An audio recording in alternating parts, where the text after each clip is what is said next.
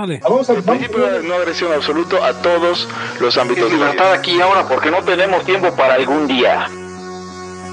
Existen seres extraterrestres que controlan cada cosa que hacemos. Los papás de Ayn Rand. Si es que eso tiene algún sentido, ¿no? Venlos por ahí a las pobres personas quitados de toda posibilidad de progreso. Están impregnados de orina, pero nada más hueles las rosas. Si hubieran tenido la bomba atómica también, güey. El morbo lo hace a uno empezarle a escarbar a otras cosas y a otras personas. Es como el pene ese que sale. Ajá, o sea, yo ya estaba descubriendo en un pinche charco sangre. No me diga que su vida no mejoró. No manches, no. ¿Sí? Le dijiste cosas muy íntimas de tu vida en un LAyA y decidí ser feliz de otra manera. Pero no quiero, de verdad. Se los gustaría ser objetivista y eso es imposible. Eric, en Twitter estoy como... ¿Cómo estoy? Eric Araujo Martínez, Pepe Torre, Hugo González, LAyA, libertad aquí y ahora. Los serpientes sí tienen chilaquil. Y bienvenidos a una edición más de Libertad aquí y ahora, el podcast anarcocapitalista y que ya terminó su temporada 2 y está entrando a su época, a su etapa 3.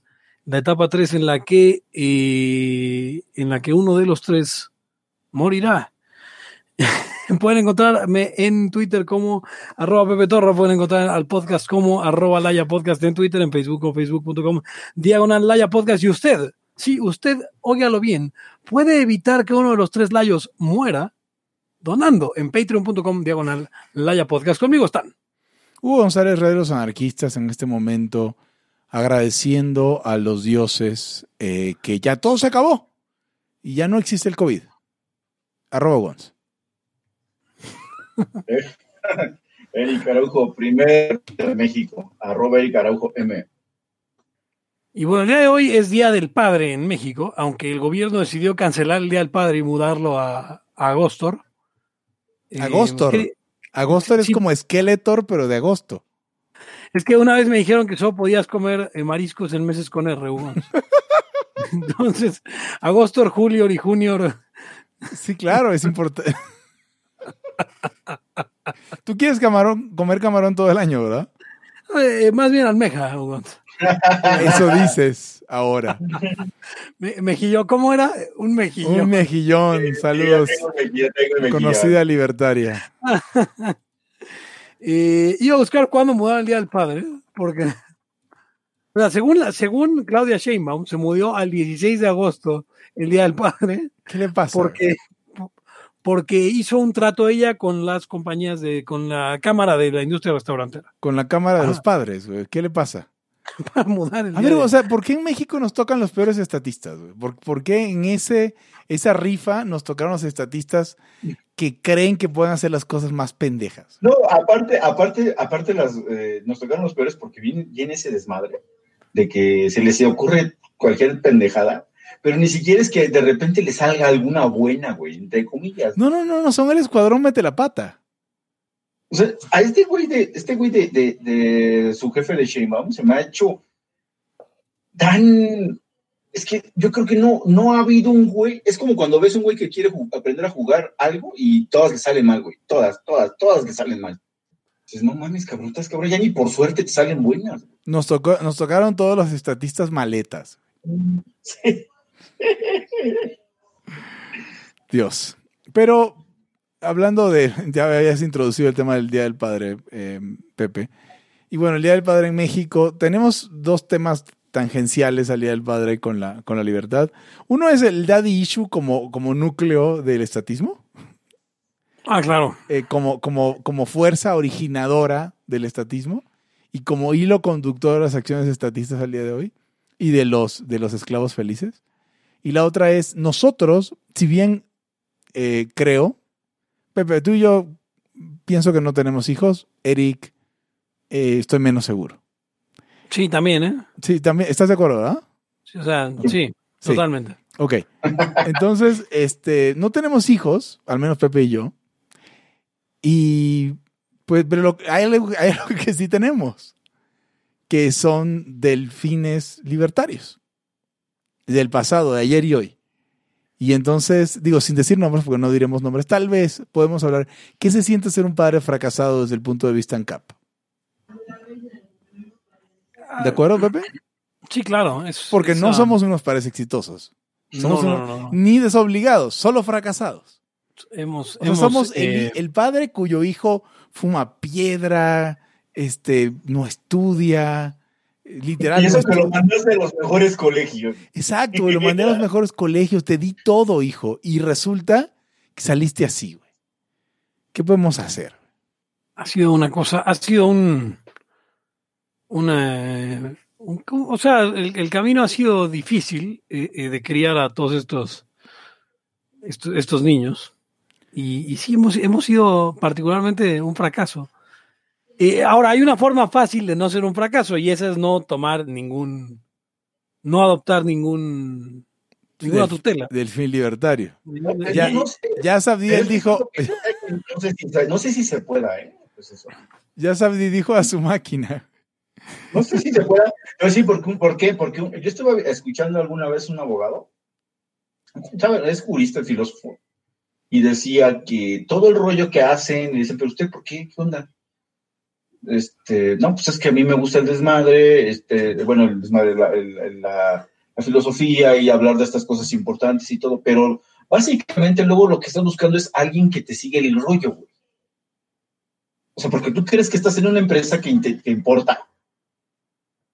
Y básicamente dices, güey, o sea, fulanito encontró otro y otro, pero yo no encuentro animales, ¿no? O sea, algo así.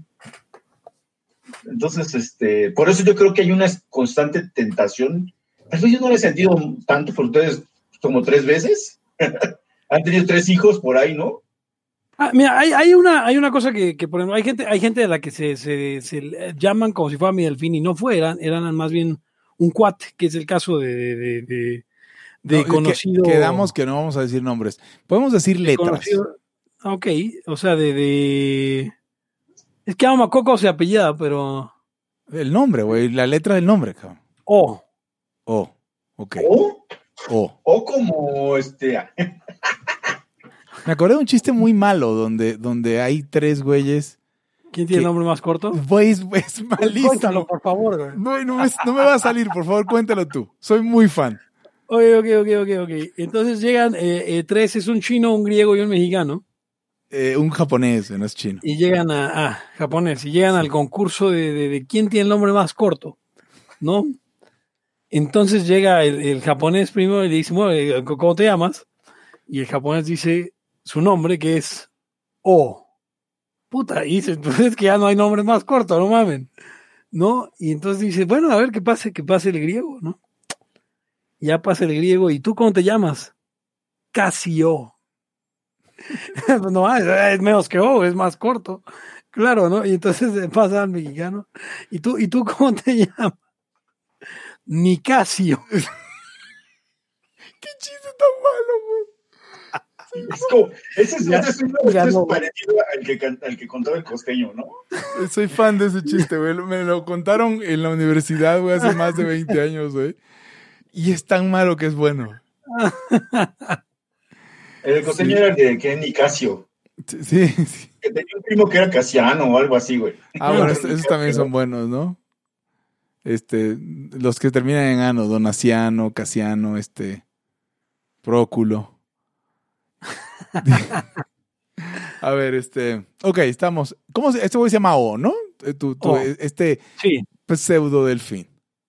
Ese no fue delfín, y nada más quería aclarar eso porque no fue delfín, porque eso un momento, o sea, porque el delfinato hay que no, tal vez no fue delfín, pero fue tal vez tu protegido. Exacto, protegido. Eso sí, podría ser. Hay como a ver, todos fuimos delfines de alguien en su momento, no sé si Eric. Oye, pero O es el O que era puto pero no era puto, o es el O que habla un chingo de pendejadas. Ah, cabrón. No, el O que era puto pero no era puto. Ah, no el O sociólogo. No. Ok. Obviamente, pero pues eso, o sea, digamos que ahí se achaca mi fracaso porque se viró totalmente a la izquierda, ¿no? Pues la realidad es que eran tiempos turbios en el libertarismo. Ahora, antes de empezar con nuestros delfines, ¿de quién fueron delfines ustedes? Ay, cabrón. O sea, de aquí. Hubo de Mansuetti, yo ni nadie. No, güey, te vas a la chingada. Eres como la banda que dice, güey, nosotros no tenemos ninguna influencia. Obviamente no, sí, que. Güey. Fíjate, sí tengo influencia, güey. Pues tú Pero nunca yo hablaste no, personal, o sea, no me vas a decir que No, nunca hablé con nadie, cabrón, es que no había. nunca me vas a, De o sea, no Huerta me de vas a Soto. decir que de Bruno Leoni, güey. Hablaste con Huerta No, de Soto. Bueno, no. O sea, me mandé correos, pero nunca. O sea, ojalá hubiera sido su delfín, güey, yo. bueno, O sea, sí. vamos a extender la definición de delfín a que tú fuiste delfín de Huerta de Soto. Huerta de Soto no sabe quién eres. Que tampoco es cierto, güey. Es como si fuera delfín alguien tuyo que te ve en Twitter, güey, o te sigue en Twitter. No es. Pues hay banda como. A ver, como en un rato Page. vas a modificar esa definición para que chingón todo sea mi delfín. Así que ¿para qué te haces desde ahora? De una vez te lo voy a decir. No. De una vez te lo voy a decir. Chingón en todo, no es tu delfín. Cuando yo he intercambiado. Siendo como tu predilecto. Es diferente. Ok, a ver, ok, voy a hablar yo. Yo fui delfín sin lugar a dudas de Alberto Mansuetti. Ahora, Alberto Mansuetti, el día de hoy, Día del Padre, ¿cómo lo dijimos? Día del mentor libertario. Fracasado. No, decepcionado. Decepcionado, sí. Hoy es el día de Alberto, por supuesto, el día de Alberto Mansuetti, porque Alberto Mansuetti dijo que la peor mierda del liberalismo son los randroides y los ANCAPs. Y Bueno, tiene la mitad de esa respuesta correcta. no, pero a ver, o sea, yo no soy randroide, pero estimo más a Ayn Rand ahora que antes, y ANCAP sí soy. Entonces, a él no le gustó porque no soy liberal bíblico, no soy 5 reformistas y no soy liberal clásico. Y además soy ateo, que para él es cagada. Entonces yo mando un saludo a Alberto Mansuetti. Por cierto, está en México. Le mando un saludo a Alberto Mansuetti. Hugo, tú viste como, híjole, güey, ni siquiera pasas de oveja negra para Alberto Mansuetti. Sí, para Alberto Mansuetti soy una pinche oveja negra que tiene patas de cabra y, o sea, sí, está muy cabrón. Entonces, pero sí, él me mostró que existía todo este corpus a donde podía entrar a averiguar mi pedo.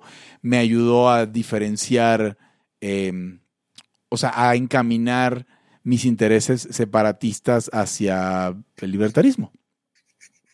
Por allá del 2004 o 2005. Entonces, bueno, mando un saludo a él. Ahora, Pepe, te va porque Eric no tiene padre. Eric es el Melquisedec del libertarismo. O sea, yo llegué al libertarismo básicamente sin, pues es que así nos pasó a muchos, porque no había más. Sí. O sea, cuando nosotros llegamos, la generación anterior ya no estaba vigente, pues. Ni era libertaria, o sea, eran liberales.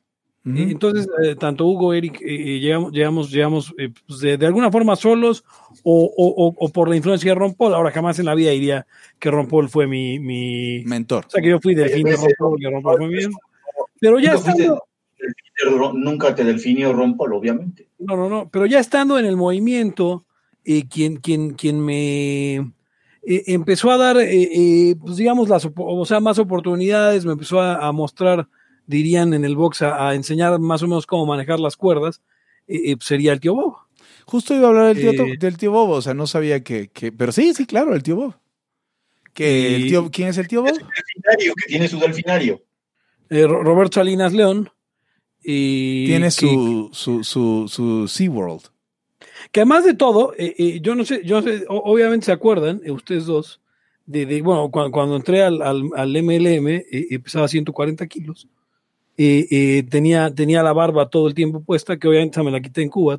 Se acordarán si oyeron Dos pícaros negros en Cuba. Dos pícaros negros en Cuba, aunque luego me la volví a dejar y traía el pelo mucho más largo de lo que ahora lo traigo normalmente. Y fueron consejos del tío Bob tal cual, diciendo como te van a tomar más en serio si te quitas la barba, traes el pelo corto y bajas de peso. Eso es un consejo de mentor exitoso, además. Sí, tal cual. El asunto es que también no jalé por el lado que le hubiera gustado que jalara. O sea, porque él fue de los que me dio el espaldarazo para tenerlo el índice de libertad económica en Norteamérica, etcétera, etcétera. Otros proyectos, obviamente, Berta Pantoja y Caminos de la Libertad, y de algún modo también, digo, hay que decirlo, la Fundación Naumann en ese momento, pero digamos, con el que trataba yo personalmente y el que... dice Mike que, sí, Mike, hay que quitarse la barba, cortarse el pelo. A ver, puedo hacer un paréntesis, Pepe, en este momento, Claro, por porque favor. lo hablamos hace poco y el tema de la barba, ¿no? Porque rescaté en estos días, fui a la farmacia que no es de cadena y fui a comprar unas hojas rojas, así se les dice, que son las hojas de Gillette que se utilizan puedes partir a la mitad de utilizarlas en un straight razor, pues una rasuradora recta, o las puedes utilizar en una rasuradora de seguridad vintage, ¿no? Esas que les pones la hojilla y tú la conoces, Pepe, te la presté un rato para que la probaras. Y me había rasurado con eso y salió el tema. Y es que no, sí, la barba y la madre, que me gustan mucho los hombres con barba, decía una de mis hermanastras, más bien mi hermana, pues. Y yo decía, a ver, nada más aguanten tantito, porque yo me acuerdo cuando veía los videos de clases de inglés en los 80s y salía la gente con pantalón de campana y la mata y la barba y la chingada y se veían súper ridículos. O sea, este asunto de la barba sí está muy de moda, pero agarren la onda que se van a ver ridículos en unos años cuando vean las fotos de todos barbudos como leñadores cuando viven en la Colonia del Valle. Eso es todo lo que tengo que decir. Para que los que estén más jóvenes... pero también una cosa es de tener la barba y el cabello largo, güey, así de pincharo, güey, como en los 70s. No es otra cosa, es exactamente lo mismo. No. O sea, es como, por ejemplo, el bigote, cabrón. Ajá. Ahora no está tan bien visto. No, exacto, eso es lo mismo. Pero no se ve mal. No, claro, ¿sabes? Que no, pero se ve ridículo. No se ve mal. ¿Vieron a Fernando Cota cuando se dejó el bigote hace 3 semanas? Pero o sea, es el Joselito del... es como Joselito con bigote, güey, se ve cagado. Recuerden que hace unos años, o sea, mi punto es, o sea, si usabas un bigote más o menos decente en los 80s y ahorita ven tu foto de los 80s y mira, pues traía bigote como todos. A ver. Déjame terminar, Eric. Déjame terminar, Eric. Y traías tu bigote como todos, pues no se ve mal. Vemos a Freddie Mercury y dices, pues en los 80s todo el mundo trae bigote. Y luego Freddie Mercury traía una barbilla ahí como de 4 o 5 días a principios de los 90 que se le ve muy bien, es pinches Freddie Mercury. Y pues también se veía bien. El punto es, no se emocionen tanto al punto que vayan a hacer el ridículo. Es lo único que estoy diciendo. A ver, voy por partes.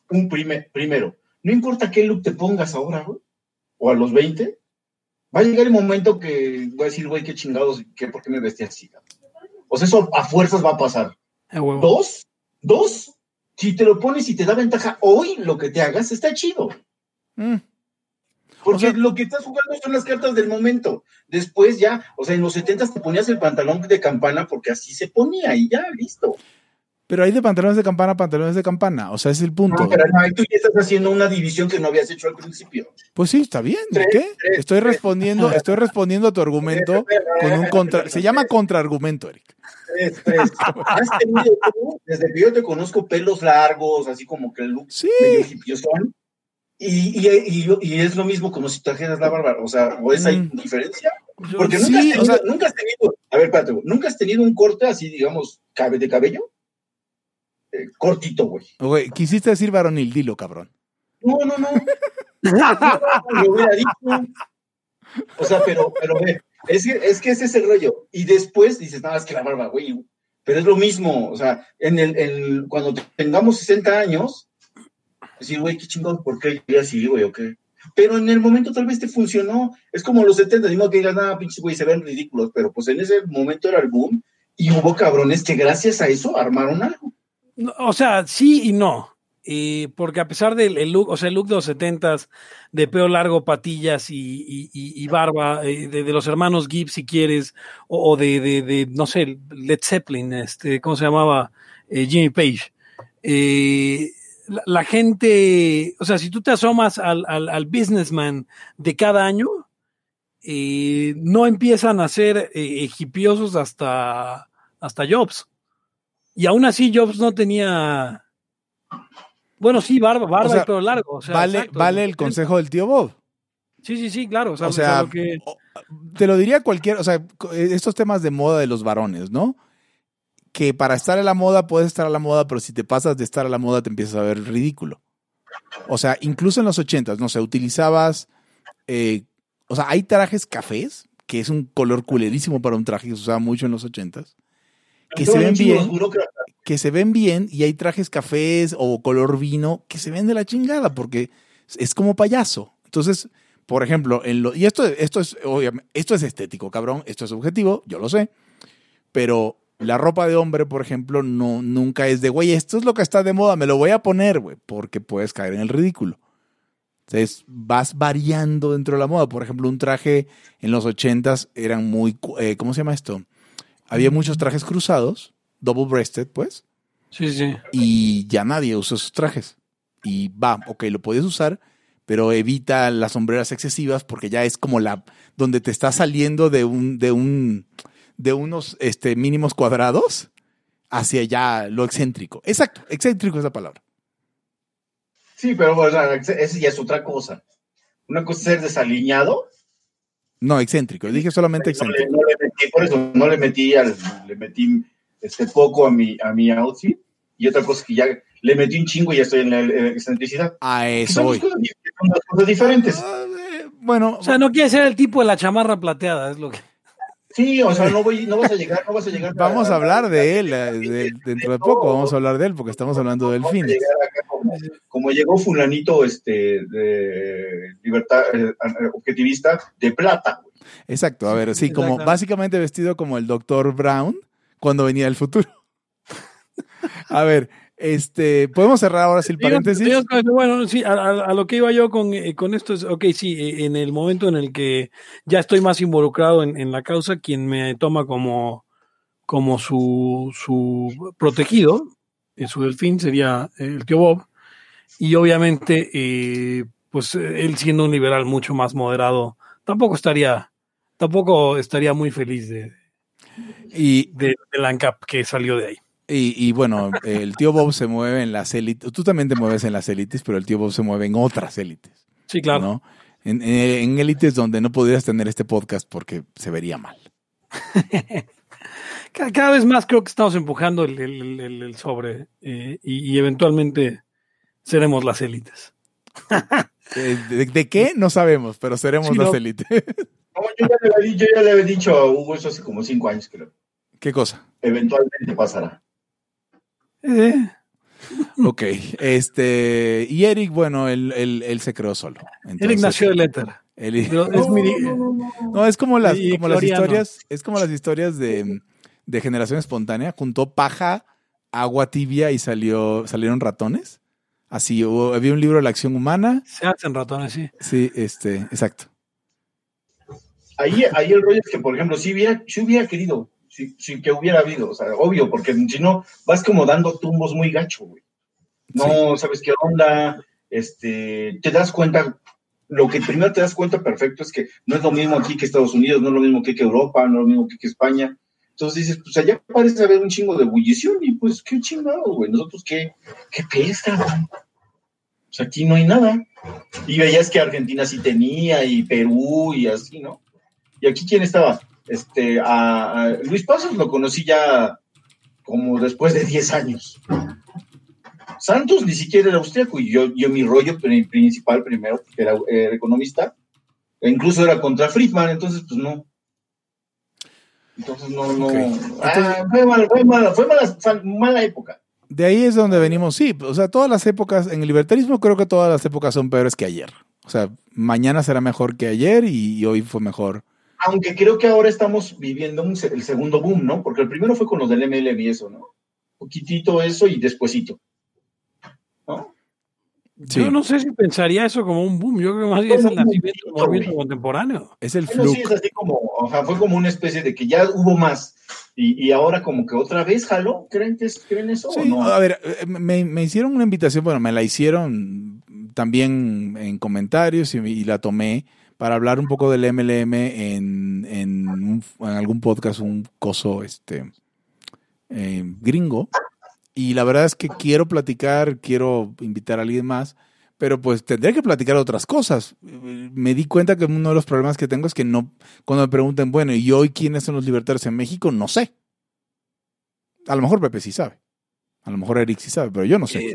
Nosotros tres, Esteban, Alfredo, Melody Santos. Ok, sí, eso somos el MLM hoy. Y el Gomi. Y el GOMI, sí. Pero México Libertario es otra cosa, que está haciendo cosas. Los liberniños. No, eso no existe. No, sería injusto que me preguntaran y yo no dijera México Libertario, no mames. Hugo, di que no existen. ¿Qué? Di que no existen porque no existen. Es que aparte hay que... No. Porque una cosa es como si dijeran, a ver, si tú fueras izquierdista y estuvieras en un rollo de esos, en algún frente o alguna chingada. Dijeran, ¿y quiénes son los de izquierda ahora mismo? Pues afines podría haber a madres, pero gente que esté haciendo algo. El Mike está en el chat intentando justificar por qué. No entiendo, está diciendo modas de cada época. Pero si te preguntan quiénes son los libertarios hoy en México, Hugo, no olvides mencionar a Plancha de Piedra, Kim Page, Mike Hernández, Claro. Liberté B, Mike de Libertarian y todos esos diferentes libertarios que hay.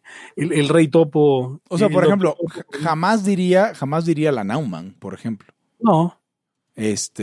Pero bueno, y decían que el segundo boom murió, decía David Rosa, estamos esperando otro. O sea, probablemente cuando se volvió a luchar por la dignidad, murió el segundo boom por completo. O sea, el día que claudicaron de esa forma, yo diría que murió esa ola de jovencitos incipientes y se dieron cuenta que querían ser priistas. Dice Adrián Naranjo que podrías mencionar, Adrián Naranjo de Deliberando, que podrías mencionar a Rodolfo Molina como libertario mexicano. Sí, considerando que yo era veneco en el 2004 y 2005. Pero Deliberando es mexicano, ¿no? O sea, no son de México. Deliberando, son de México. México del Sur. Sí. Bueno, entonces, ahora quiero ver una foto de Mike vestido vestido formal para ver cuáles son sus elecciones de ropa. Porque por alguna razón, como es normal en LAyA, mientras hablamos aquí de algo, el chat está hablando de moda. Sí. Ahora, hablando sobre los delfines, ahora ya podemos hablar de los nuestros. Correcto. Y sin mencionar nombres, decías. Sí. Entonces, a ver, empecemos por los tuyos. Ok, era libertario, el problema es que era sociólogo. Es un problema siempre. Y entonces, al final... Ahí es el paréntesis. Eventualmente se entendió que la regla es no tener delfines sociólogos. Sí, porque ya vienen con... O sea, es como un cabrón que le interesa a zoofilia y está en el seminario. ¿Cómo va a ser de sacerdote? Ya viene ese árbol torcido. Sí. Entonces, ¿qué pasó, Pepe? Se empezó a leer a pinche libertarios de izquierda. De izquierda, sí. O sea, libertarios de derecha de izquierda. O sea, Gary Chartier, Center for Stateless Society. Sí, esos güeyes. Y luego ya se jaló con los libertarios de izquierda. O sea, pasó con los de derecha de izquierda. O sea, los Martha Nussbaum, los John Rawls, que no son libertarios, pero que son liberales, pues. Sí. De izquierda, liberales de derecha, de izquierda. Claro. A la izquierda de la izquierda de la derecha. Ya de ahí saltar a la izquierda, pues ya es cagado de risa. Que es donde ya está. Exacto, y ahora ya pertenece a la izquierda.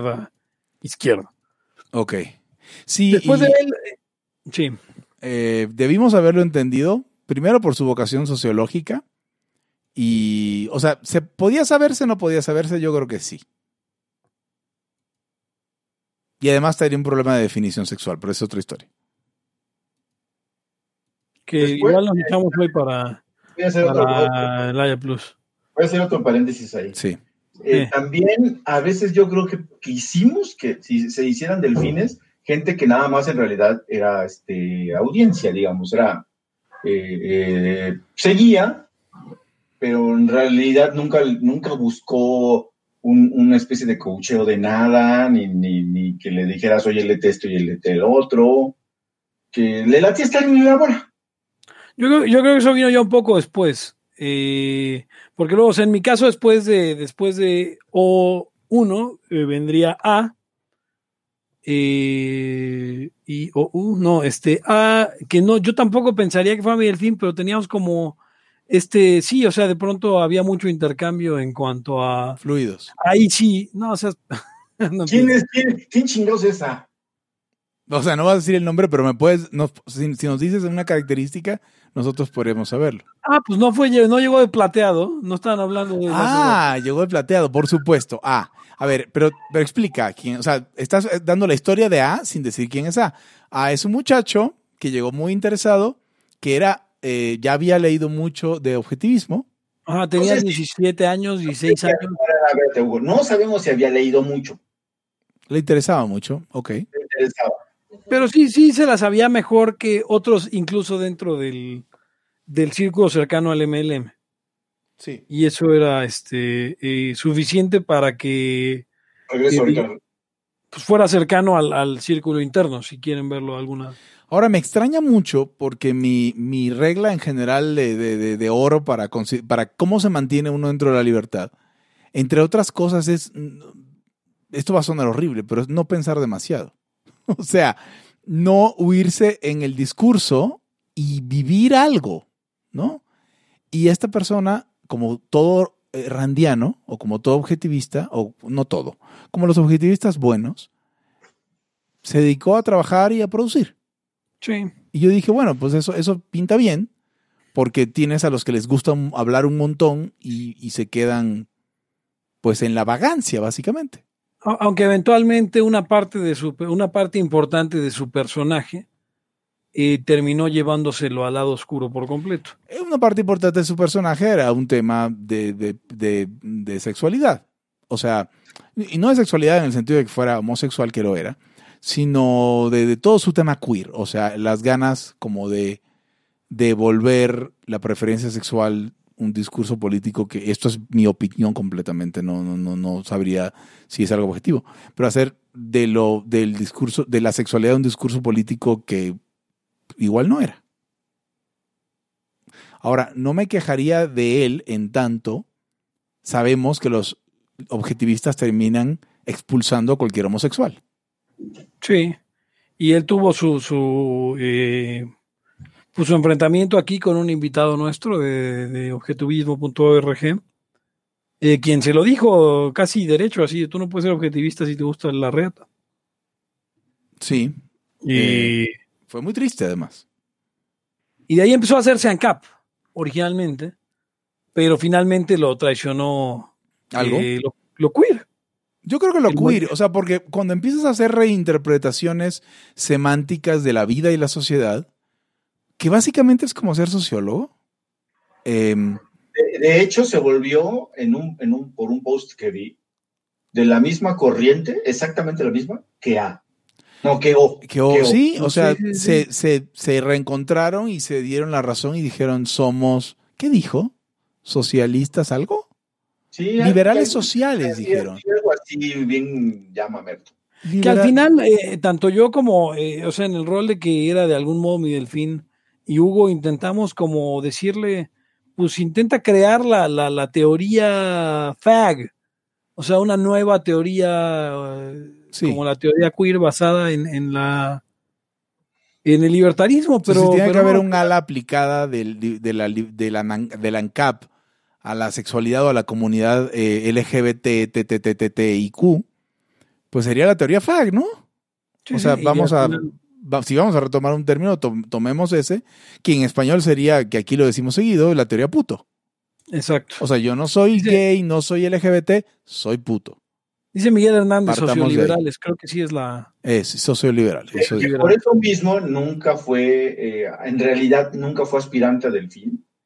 O bueno, pareciera, pero no, porque tampoco era que hubiera profundizado, y tal vez ustedes tenían razón con esa idea de que él hubiera podido impulsar esa teoría, pero básicamente no era su interés. No. No era su interés. Pero, a ver, también... al final dejó de estudiar y se dedicó a... Sí, exactamente, es a lo que voy. Entonces, es lo que decía, como que luego a veces era como las ganas de que alguien hiciera cosas, pero te das cuenta que no te interesa en realidad, o sea, tú quieres nada más como agarrar, tampoco estaba en el rollo de las frases matonas, porque ese es el nivel más bajo, pero nunca despegó a uno más ya, digamos, más, no sé si decirlo, ilustrado,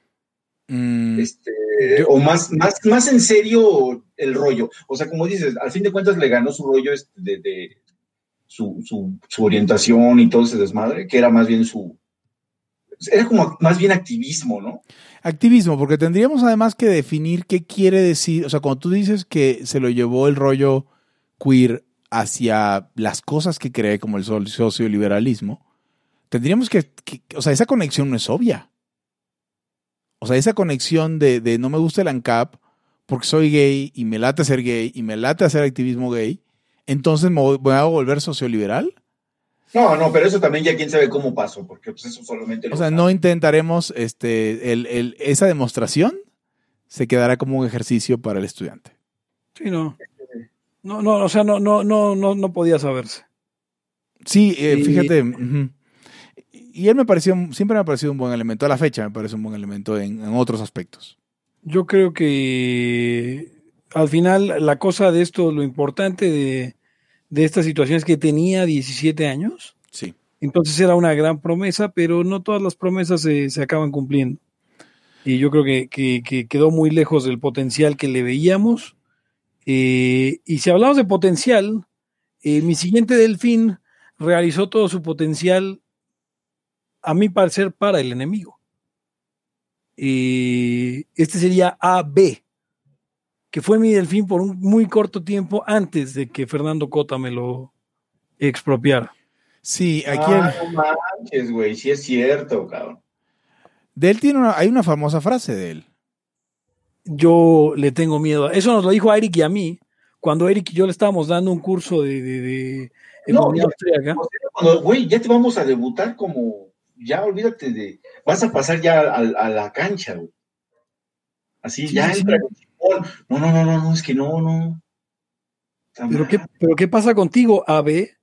Ajá. Que a mí me da miedo la libertad. Oigan, Entonces ya se chingó el desmadre, güey. O sea, ahí se chingó el desmadre. O sea, pero lo dijo así como la neta, amigos, a mí la libertad me da miedo. O sea, como realmente de corazón y sinceramente lo dijo. a mí me encantaría que toda la gente que le da miedo a la libertad, digo, a todos nos da en cierto grado, lo dijera. Exacto. Exacto, AB. Y luego te lo robó alguien más y lo... O sea, estuve a punto de ficharlo para Caminos de la Libertad, aunque las contrataciones pues en TV Azteca son complicadas. Y entonces, al final, me lo acabaron robando del Senado. Pero sí, o sea, sí participó de Liberty Inc. Ah, no, claro. Ok. O sea, él estuvo en Liberty Inc., pero, y luego saltó a dependencias de gobierno, ya sabes, Ecofeses. Que es un problema grave, Pepe. O sea, que el problema es que como abundan demasiada gente, digo, y a mí se me podrá criticar por ser ingeniero, pero no se me va a poder criticar por esto. O sea, como hay tanta gente que está en cosas como sociólogos, politólogos, economistas, el problema es que tiene un conflicto laboral inherente, porque dicen, mierda, o sea, mi campo de trabajo está para el enemigo. ¿Y ahora qué hago, no? Entonces sí van a entrar en este conflicto. Y él hizo bastante trabajo para el enemigo. Y la verdad es que todo el potencial que tenía lo ha realizado y ha hecho un trabajo extraordinario. Creo que le queda mucho camino por enfrente, pero con el enemigo. Sí. Lo cual no tiene sentido porque su papá es empresario, o sea, no.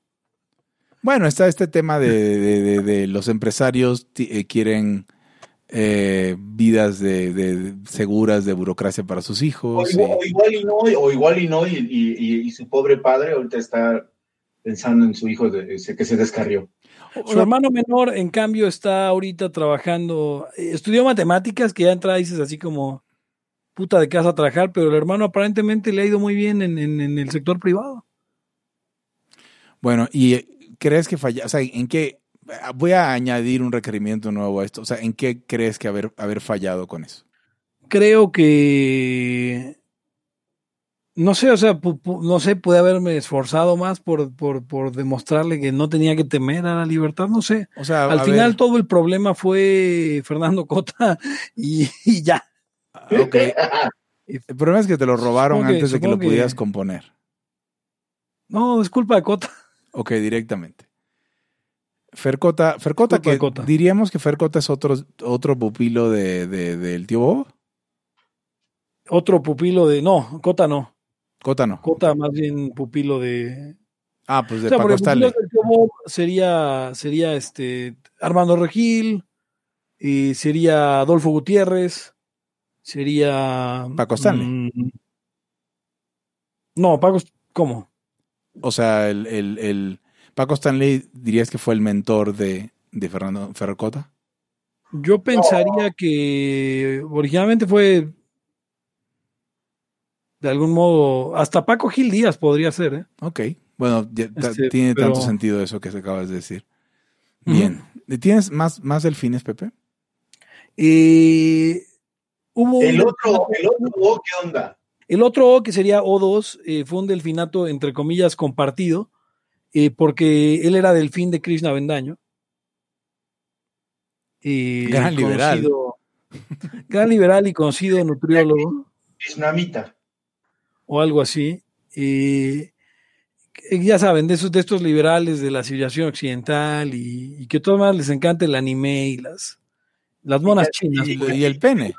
Según ellos son acá refinados y están en un nivel más cabrón que los libertarios vulgares. No, claro, también le encantaba el pene, pero ese no era el punto. Ese no era el punto. No tenemos nada en contra de la gente que le encanta el pene. No, pero sí de Krishna. No porque le encanta el pene. Exacto, justo. Que se juntaba con doctor en chinos, yo lo vi. No, claro, era súper amigo del doctor en chinos, originalmente. Era su super cuate, ahí sí, para que veas.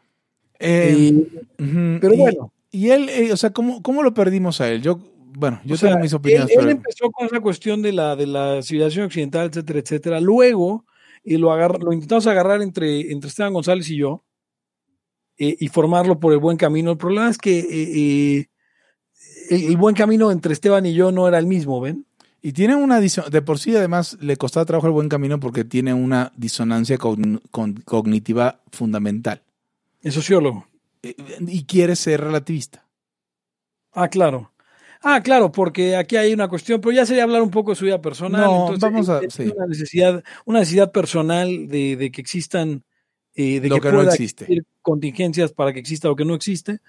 Y entonces al final encontró una teoría sociológica que era compatible con eso y según él con el libertarismo y acabó dando un volantazo. Fue el taquismo, güey, porque quién sabe en qué está, güey. Hacia una izquierda no socialista, no sabría cómo definirlo ahí. Sí, por eso yo le digo que es izquierda y él me dice que no. Hacia una izquierda de derecha. Ajá. Sí.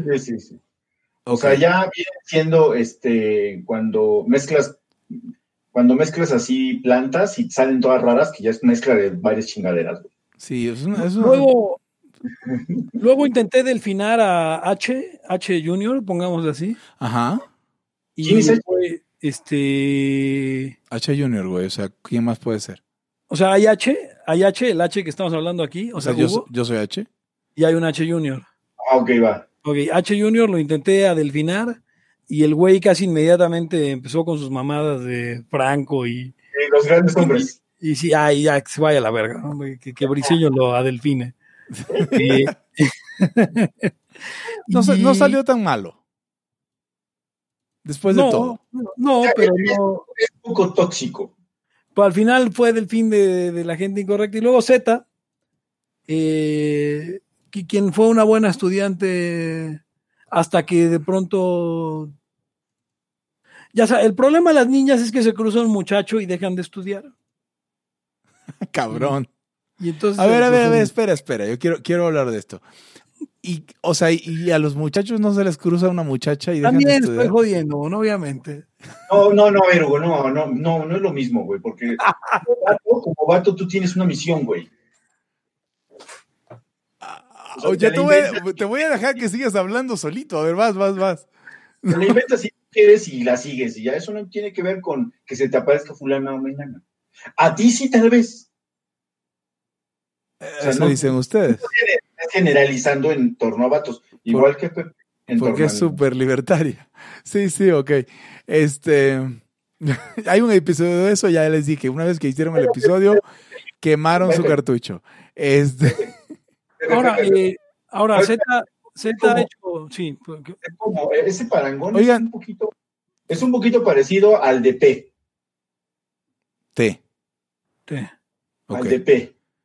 Porque también es como que de repente se hasta aterriza alguien Eh, y pasan un chingo de años, ¿no? Y la bronca es que ya no ves que, o sea, empuja, güey, empuja, ¿no? ¿No? Recuerdo que vayan a Patreon y se suscriban por tan solo $5 para encontrar contenido exclusivo para los mecenas de esto y le podemos comprar un micrófono chingón a Eric. Claro. No, pero, o sea, al final la historia de Z ha sido, aún hoy, sigue tomando las buenas lecciones y creo que tiene mucho futuro en el libertarismo si eso es algo que le parece interesante y es la verdad. Recuerden que este episodio no es acerca de los delfines, es acerca de los mentores decepcionados. Ajá, y entonces en ese caso particular no estoy decepcionado, pero la historia de H. Jr. es muy dolorosa porque en ese momento pensé como por fin encontré a quien heredarle el manto de Batman cuando esto se acabe. Y es como, ¿qué chingados es esta mierda de franquista? Pero aquí hay otro problema, que Pepe Torra siempre está como en la cuerda floja. ¿Cómo decirlo? Pepe Torra es como Mace Windu.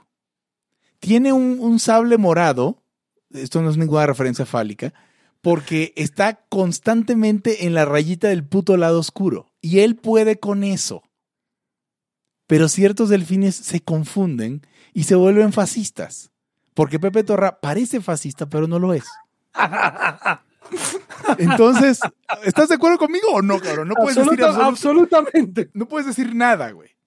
No, absolutamente de acuerdo. Entonces, o sea, él va utilizando haciendo una analogía de Star Wars que me caga, pero la conozco.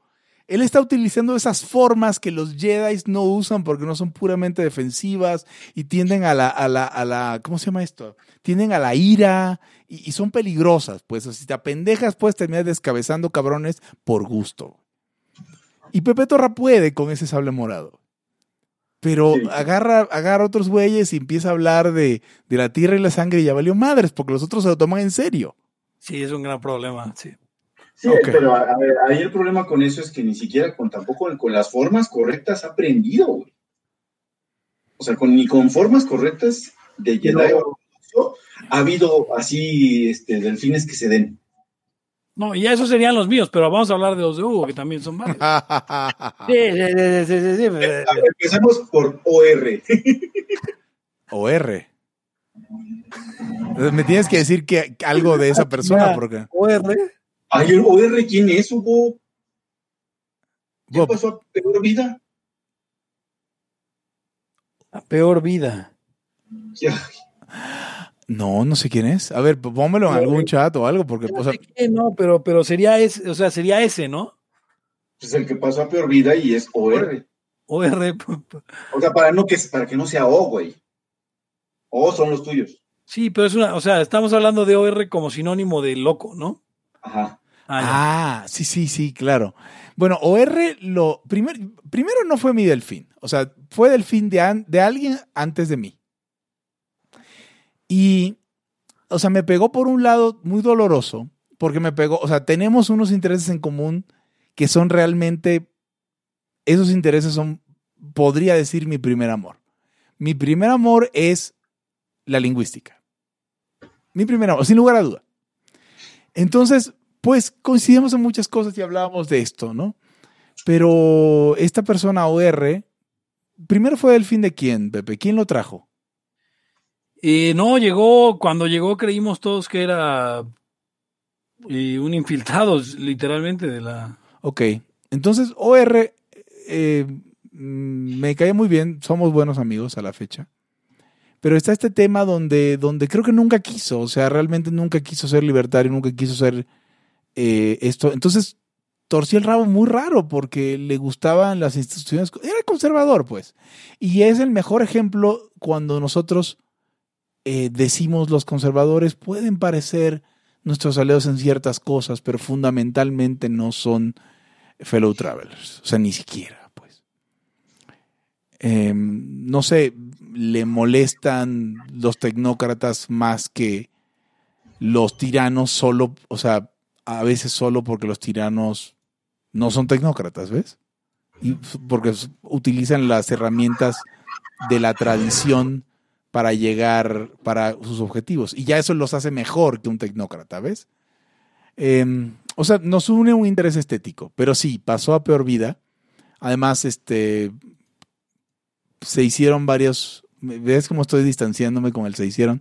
Se planteó varios proyectos que no sucedieron y creo que no sucedieron por el lado no más chido y ya, pero sí pasó a peor vida. La moraleja de esta historia es: los conservadores no son libertarios, ni son ANCAPs, punto. Tenemos diferencias teológicas también, pero creo que no son tan importantes. Tengo diferencias teológicas con mucha gente. Claro. Sí, no sé si quieren añadir algo. ¿Y qué tal? A ver, ¿pero estarías decepcionado de OR? Que era un tipo con bastante potencial, o sea, yo creí que... Es que exacto. El tema es que yo esperaba que hiciera grandes cosas y no ha hecho grandes cosas. Solo eso. No, o sea, no sé si sea muy duro, pero solo eso. ¿Qué otro delfín tienes? Pues ustedes dicen que chingón en todo es mi delfín y no es mi delfín, solo es predilecto. Pero qué decepción si lo fuera, ¿no? O sea, No, realmente no. O sea, recuerda, o sea, está este tema.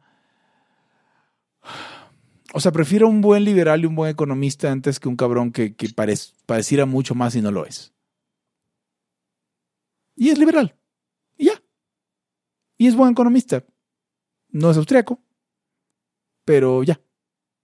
Para mí eso es suficiente. O sea, la decepción también viene del tamaño de la expectativa, ¿no? claro. ¿Y qué tal?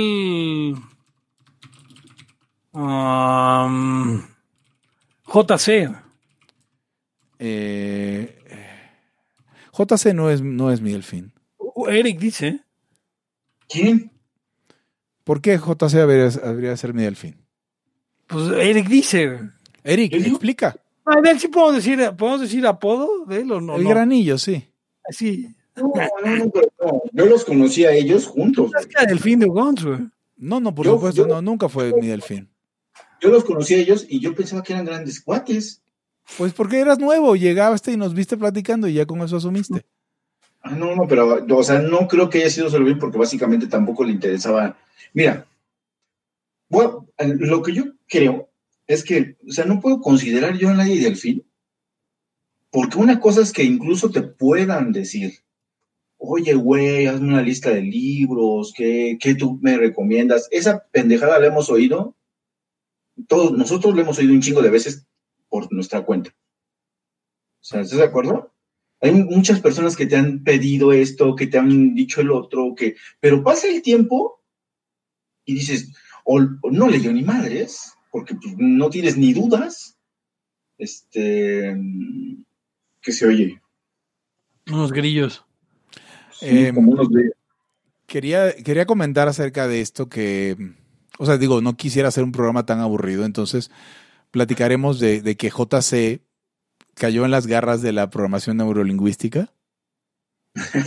Os digo, o sea, porque si hacemos JC y nos decimos cosas entre nosotros, pues nadie entiende nada. Hay que contar un poquito de la historia de JC. Es un poco mayor que yo, creo. Y debería, o sea, si esta vida fuera justa, una delfina de Pepe debería ser delfina de este señor.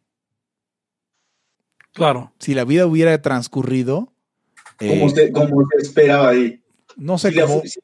Si el deber, si las cosas fueran como debían o como... Sí, o sea, si la vida fuera un libro de Tolkien, eso sería más o menos lo que sucedería. Ahora, JC, Eric está equivocado, básicamente, ¿no? Ya. Sí, bueno, no fue tu delfín, sí, pero PXL sí fue tu delfín. Y no creo que estés decepcionado. PXL. Ajá. ¿Quién es XL, güey? PXL. No, es XL, es como 3XL, pero PXL. ¿PXL? Sí, o sea, las iniciales serían AA. ¿Antonio Aguilar? No, a ver, Pepe, por favor, por WhatsApp o algo, por favor. Sí, o por el chat de Langú. Ahí está el chat de Lango. A ver si de Sí, foto del delfín. Sí, o sea, digo, no porque sí, o sea, yo lo conocí en la Naumann. cierto, ¿no? Me reconoce como tal, se reconoce como tal y no estoy decepcionado en absoluto. Ese ha sido tu discípulo mejor llevado. Sí. Bueno, pero, o sea, yo estoy mega orgulloso, además, o sea, no, lo considero un igual en la causa en términos de chamba, ¿no? No sé si él esté de acuerdo, pero a ver, ¿qué sucedió con él? Aparte, yo fui su delfín en algunas cosas y él ha sido mi delfín en esto. Lo conocí hace muchos años, pero nos reencontramos hace, ¿qué serán? 8 años tal vez. No, menos.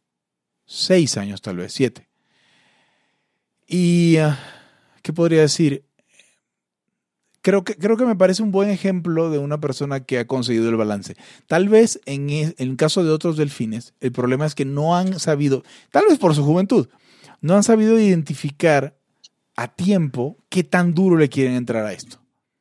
Y no es lo mismo cuando alguien está explorando todas sus opciones que cuando alguien ya tiene, no sé, 30 y dele, y ya sabe identificar cómo se siente esa sensación de quiero entrarle a esto más duro, ¿no?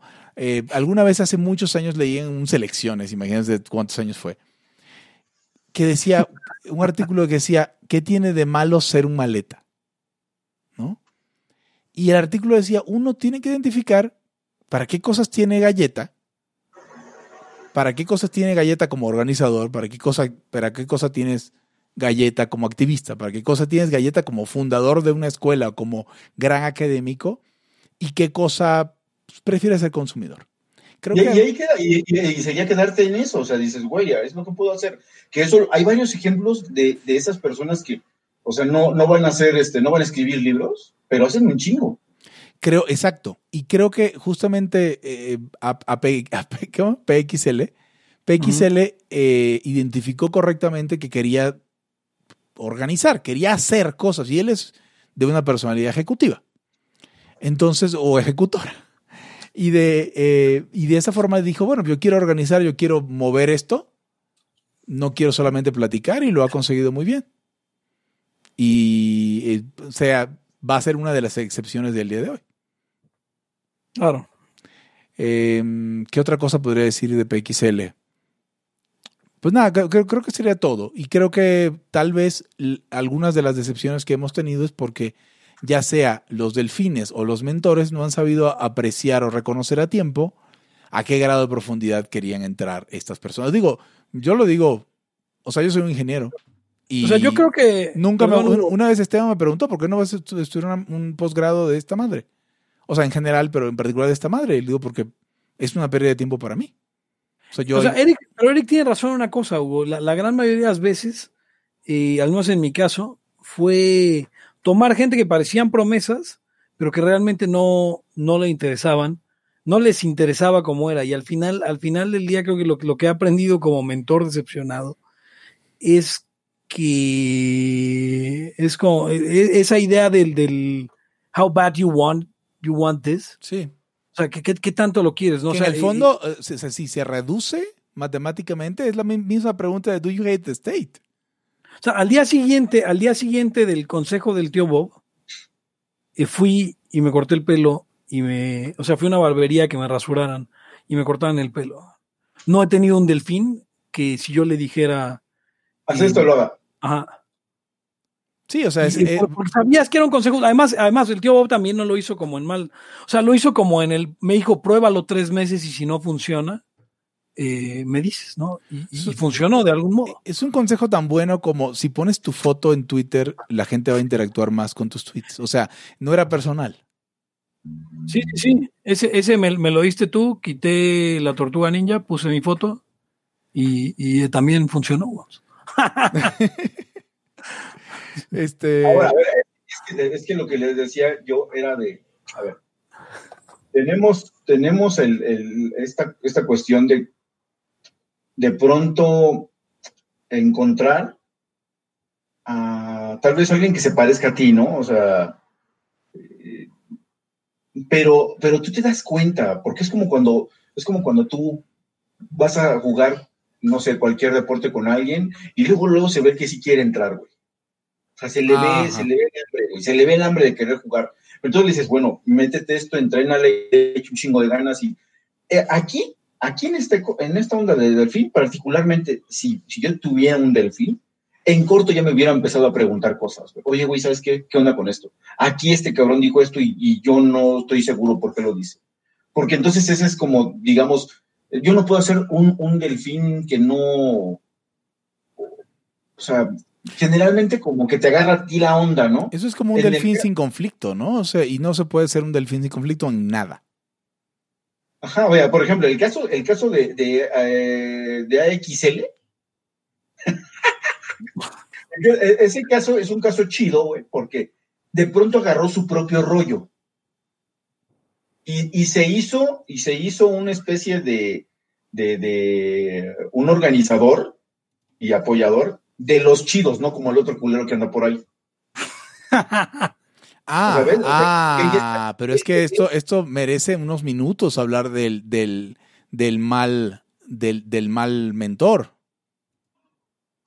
O sea, que hacen, que podrían, digamos, nada más porque yo estoy seguro de que, bueno, a Excel le tiene su chamba y todo, pero le dedicaba un chingo de tiempo, güey. Sí. Dinero y recursos, y armaba y todo. Entonces, digamos que. Y lo que tienes, porque a veces lo que tienes es prometer, a veces lo que tienes es un chingo de tiempo, y a veces lo que tienes es un chingo de energía. A veces lo que tienes es que estás grande, tienes una chamba y tienes dinero y le puedes meter.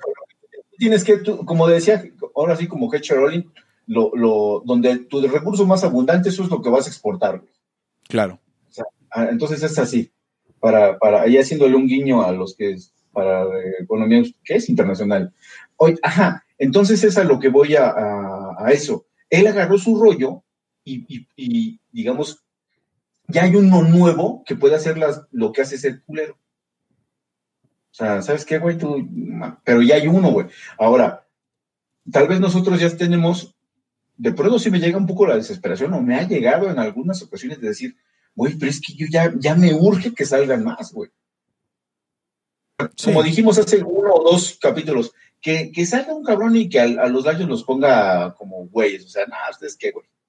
Sí, a ver, y no quisiera, o sea, porque yo no considero que ninguno de los liabilities, que así les decimos de cariño a algunos seguidores cercanos, yo no considero que ninguno sea nuestro delfín. ¿O tú sí, Pepe? No. Ok, no, bien. Entonces, sabemos que hay gente que está haciendo mucho ahí, ¿eh? Ojo, quisiera no, o sea, por lo que decía Eric, no quisiera que se quedaran con la impresión de que lo que están haciendo no lo estamos viendo. No, pero es que estemos o no estemos de acuerdo. El fin es que ya es como hace una relación contigo. Sí. Hay una pregunta muy válida que está haciendo Mike y que es, ¿cuál es la diferencia entre tener malos delfines y haber hecho un McDojo? El McDojo de origen está viciado. O sea, el McDojo no quieres que nadie sea un buen karateca. Sí. O sea, se trata de que se sientan delfineados, pero que ninguno sobresalga, porque lo importante es tener el McDojo, ¿no? Si sale algún buen karateca del McDojo, la cagaste. Te chinga el McDojo. Sí, o sea, sí, exacto, ¿no? Y en el momento que crece, se vuelve maestro y se lleva a todos, güey. Y siendo el maldito joto que soy, tengo ejemplos como de escuelas de baile, ¿no? No de dojos, no, en serio, o sea, donde los ejemplos son, no, pues a este cabrón no le interesa que yo baile mejor, me pasó un poco con el tap. O sea, pues este güey lo que le interesa es tener aquí su academia y que la gente... mensualidad. Sí, no, digo, en general, ¿no? Y que la gente participe en los bailes y todo, pero pues ahí voy sobresaliendo y pues no siento que le dé gusto. ¿Ves? Entonces, bueno, sí, esa es la diferencia, Mike. Espero que te haya gustado la respuesta de Pepe Torra. Hablando sobre los liabilities, lo que sí he de reconocer es que si yo tuviera que hacer una lista de 10 jóvenes libertarios con que tienen los principios claros y que tienen futuro. Ahí hay. Hay 2 al menos ahí, o 3. Seré yo maestro, te van a empezar a preguntar. Y otros más estuvieron en el CESSO. CESSO, sí, en el... Sí. pero bueno. Sí. Es como America's Next Top Dolphin. Me encanta porque es como table dance, así no se dice. Qué mamada. Qué mamada. ¿Pero cómo sería en América? En inglés sería como... Lo dicen en francés. Dufon. Dauphin, ajá. O puedes decir, no, o sea, no hay un sinónimo. Entiendo que no hay un sinónimo muy preciso. American's Next Top Dolphin. Bueno, así se va a llamar el episodio. America's Next Top Dolphin. No va a tener ningún tipo también hay que ser de sentido. También hay que ser, o sea, no es culpa, básicamente, pues no es culpa del delfín, en el sentido de que pues, tienen su propia vida. Y es su desmadre. No se da y no se dio.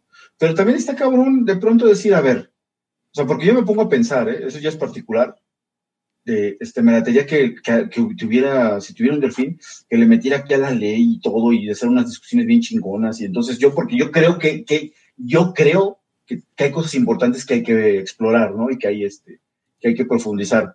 Pero también es como que, puta, güey, ese pinche, me voy a delfinear con ese pinche vato, güey. O sea, no mames, o sea, igual y no es como que les lata tu coto, ¿no? O sea, por más que seas... También es como el chiste del profesor de violín, ¿no? Que es, no sé si sea un chiste formalmente, pero que o sea, está la mujer pariendo así con la sangre y abierta de patas con las cositas estas que ponen para detener los pies, y está acá pariendo y se asoma, se corona la cabeza del bebé y la chingada lo sacan, le dan su nalgada, le amarran el cordón. A ver, antes de que me corrijan los doctores, yo sé que no les dan nalgadas a los niños. Le dan le dan la nalgada, lo levantan, le dan la nalgada para que lloren. No mames. Le cortan el cordón umbilical y se lo llevan al profesor de violín, y el profesor de violín dice, está muy grande, pero vamos a ver qué se puede hacer, ¿no? Está este tema también con los libertarios. O sea, cuando un cabrón tiene determinada edad, como el caso que decías, Eric, tienes un abogado adulto ya, la chingada, tiene determinada edad, y tú dices, ok, podemos platicar este tema, pero cabrón, ya deberías haberte dado cuenta. O sea, es como Matrix. O sea, ya dices, güey, ¿no te has dado cuenta? Si como niño no te diste cuenta que había algo raro, güey, está cabrón, ¿no? Al final es una cierta trampa interesante porque cuando son jóvenes existe el riesgo de que desistan muy pronto, y cuando son viejos de que no aprendan, ¿no? ¿De que no y qué? si algo ha enseñado la experiencia de Hugo es que mientras más maduros sean, más cierto es ese potencial que ves. Sí. ¿Qué? O igual se delfinían solos, realmente. Es como, o sea, básicamente tú tienes la información escasa a veces de por dónde irse, y tú nada más le das eso. ¿Qué? O sea, no es ni siquiera como, a duras penas se puede llamar delfín. Ahora, a ver, otra cosa. Que fue el caso de Mansuetti conmigo. El problema es que puede resultar que esa gente vaya a hacer su propia vida, como mi caso con Mansuetti.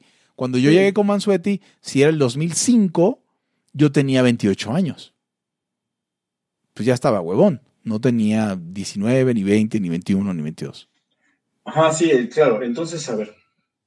Ahora, no, como decimos de los liabilities u otros grupos, que los delfines hayan salido malos, yo en realidad nunca tuve. O sea, como que yo decía, a ver, haz esto. ¿No lo haces? Pues te vale madre, güey, en realidad. Voy a poner Pepe, perdón, Eric, voy a ponerte en el chat un posible delfín tuyo y me vas a decir qué onda. A ver.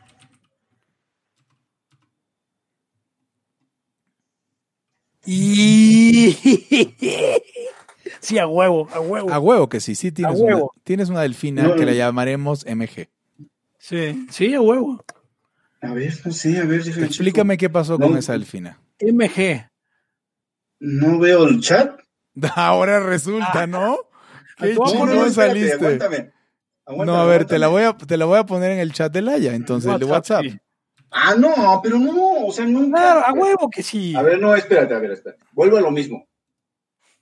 A los únicos que yo les he recomendado, o sea, ya hablando de delfín, de quiero que leas esto, o sea, esa es mi concepción particular de lo que es ser delfín.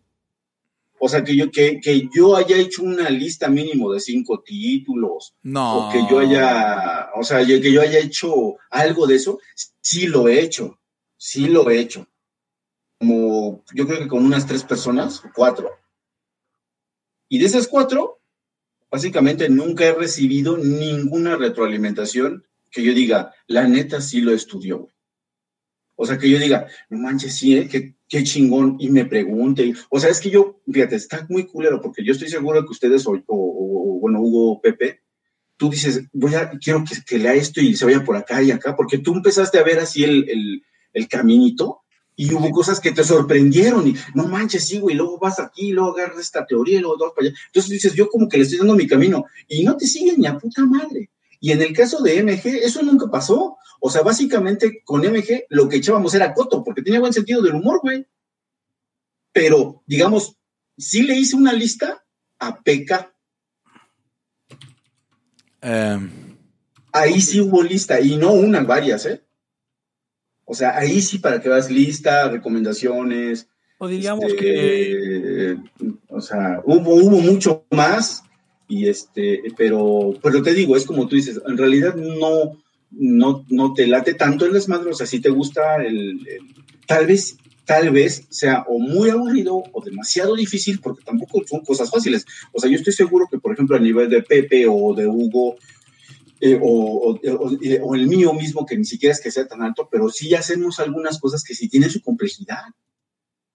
Pero a ver, o sea, parecería por un momento que el delfinato es de enseñar, y creo que el delfinato es de reclutar. Bueno, es que cada quien tiene su rollo, ¿ves? Eso es lo que te estoy diciendo. Yo reconocería como delfín si alguien ya estuviera queriendo, pues, entre lecciones mías, pero que me las fuera respondiendo. O sea, güey, ¿aquí qué hacemos? Luego, ¿para dónde, güey? O sea, claro, el libertarismo hay una especie de, digamos, de sociedad, ¿no? O una comunidad. Pero me interesa mucho, güey, que sepas algo. O sea, si no, para mí no eres mi delfín, eres mi cuate, y si quieres hacemos un pinche evento, vamos a alguna pendejada, pero básicamente, pues te veo como igual, porque nunca los veo menos que yo, ni más, pero no creo que vayas por el lado que a mí me late, ¿no? O sea, nunca va a pasar.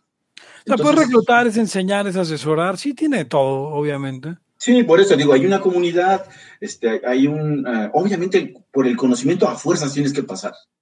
No sí. puede ser que sea tu delfín y nunca, y que te salgan, oigan, ¿hay que leer La acción humana? ¿O qué leo? O sea, eso no está chido. Sí. Pendejo de Loyola. Esa es la... A ver, es que fíjate, ¿cuántos años lleva en este asunto? ¿Loyola? Sí. No, tiene como 1 año o 2 máximo. ¿2? Pero precisamente en los primeros 2 años es cuando te da la euforia, es cuando lees más, a lo pendejo, pero más, güey. Sí. Acuérdate que él llegó al libertarismo buscando a su padre verdadero. Claro. Hablando de Dad Issues, que es el otro tema del día de hoy. Que ya, no mames, ya llevamos hora y media. No, pues tenemos que tocarlo, porque no va a haber otro día del padre. Ok, Dad Issues, rápido. A ver, si quieren ser mi delfín, es más, mira, el Mike ha leído más cosas de las que yo le he sugerido que todos mis posibles delfines. Y no es mi delfín el Mike. Y no es mi delfín. No es mi delfín quien cree en la pendejada del naturalismo. No puede ser. O sea, por ejemplo, ustedes no están en el chat de Liabilities porque no son Patreons de nada, pero si estuvieran, por ejemplo, podrían escuchar, leer, porque están prohibidos los mensajes de audio, excepto por uno que soltó Eric una vez. Es que soy un pinche mamón, perdón. ¿Cómo? Es que soy un pinche mamón. Sí, Pepe puso sus rayas, sus condiciones. ¿Y Eric puso la de las noticias o tú? No sé. Yo no puse ninguno. El caso es que hubo una discusión, por ejemplo, acerca de jerarquías y qué pasaba en el anarcocapitalismo con las jerarquías. Entonces, no sé, o sea, realmente vale la pena estar como patrón, como mecenas. Oigan, antes de ese empezar chat. con otro tema, Hugo, tuvimos una discusión sobre los valores del catolicismo en ese chat. En ese, ok, sí, cierto. Y cada día estoy más convencido de que mi respuesta a cuando la gente me pregunte, a ver, una sociedad anarcocapitalista que funcione, voy a contestar el Vaticano. Sí. O sea, no veo una sola razón por la que no podría yo decir eso sin sentir que estoy mintiendo o engañando a la gente. Sí, o sea, digo, ya tuve una discusión con un ex delfín acerca de Arabia Saudita, así que si esa va a ser el parámetro de discusión, pues yo creo que el Vaticano le gana.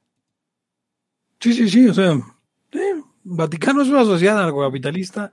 Arróbenme, arroba Pepe Torra.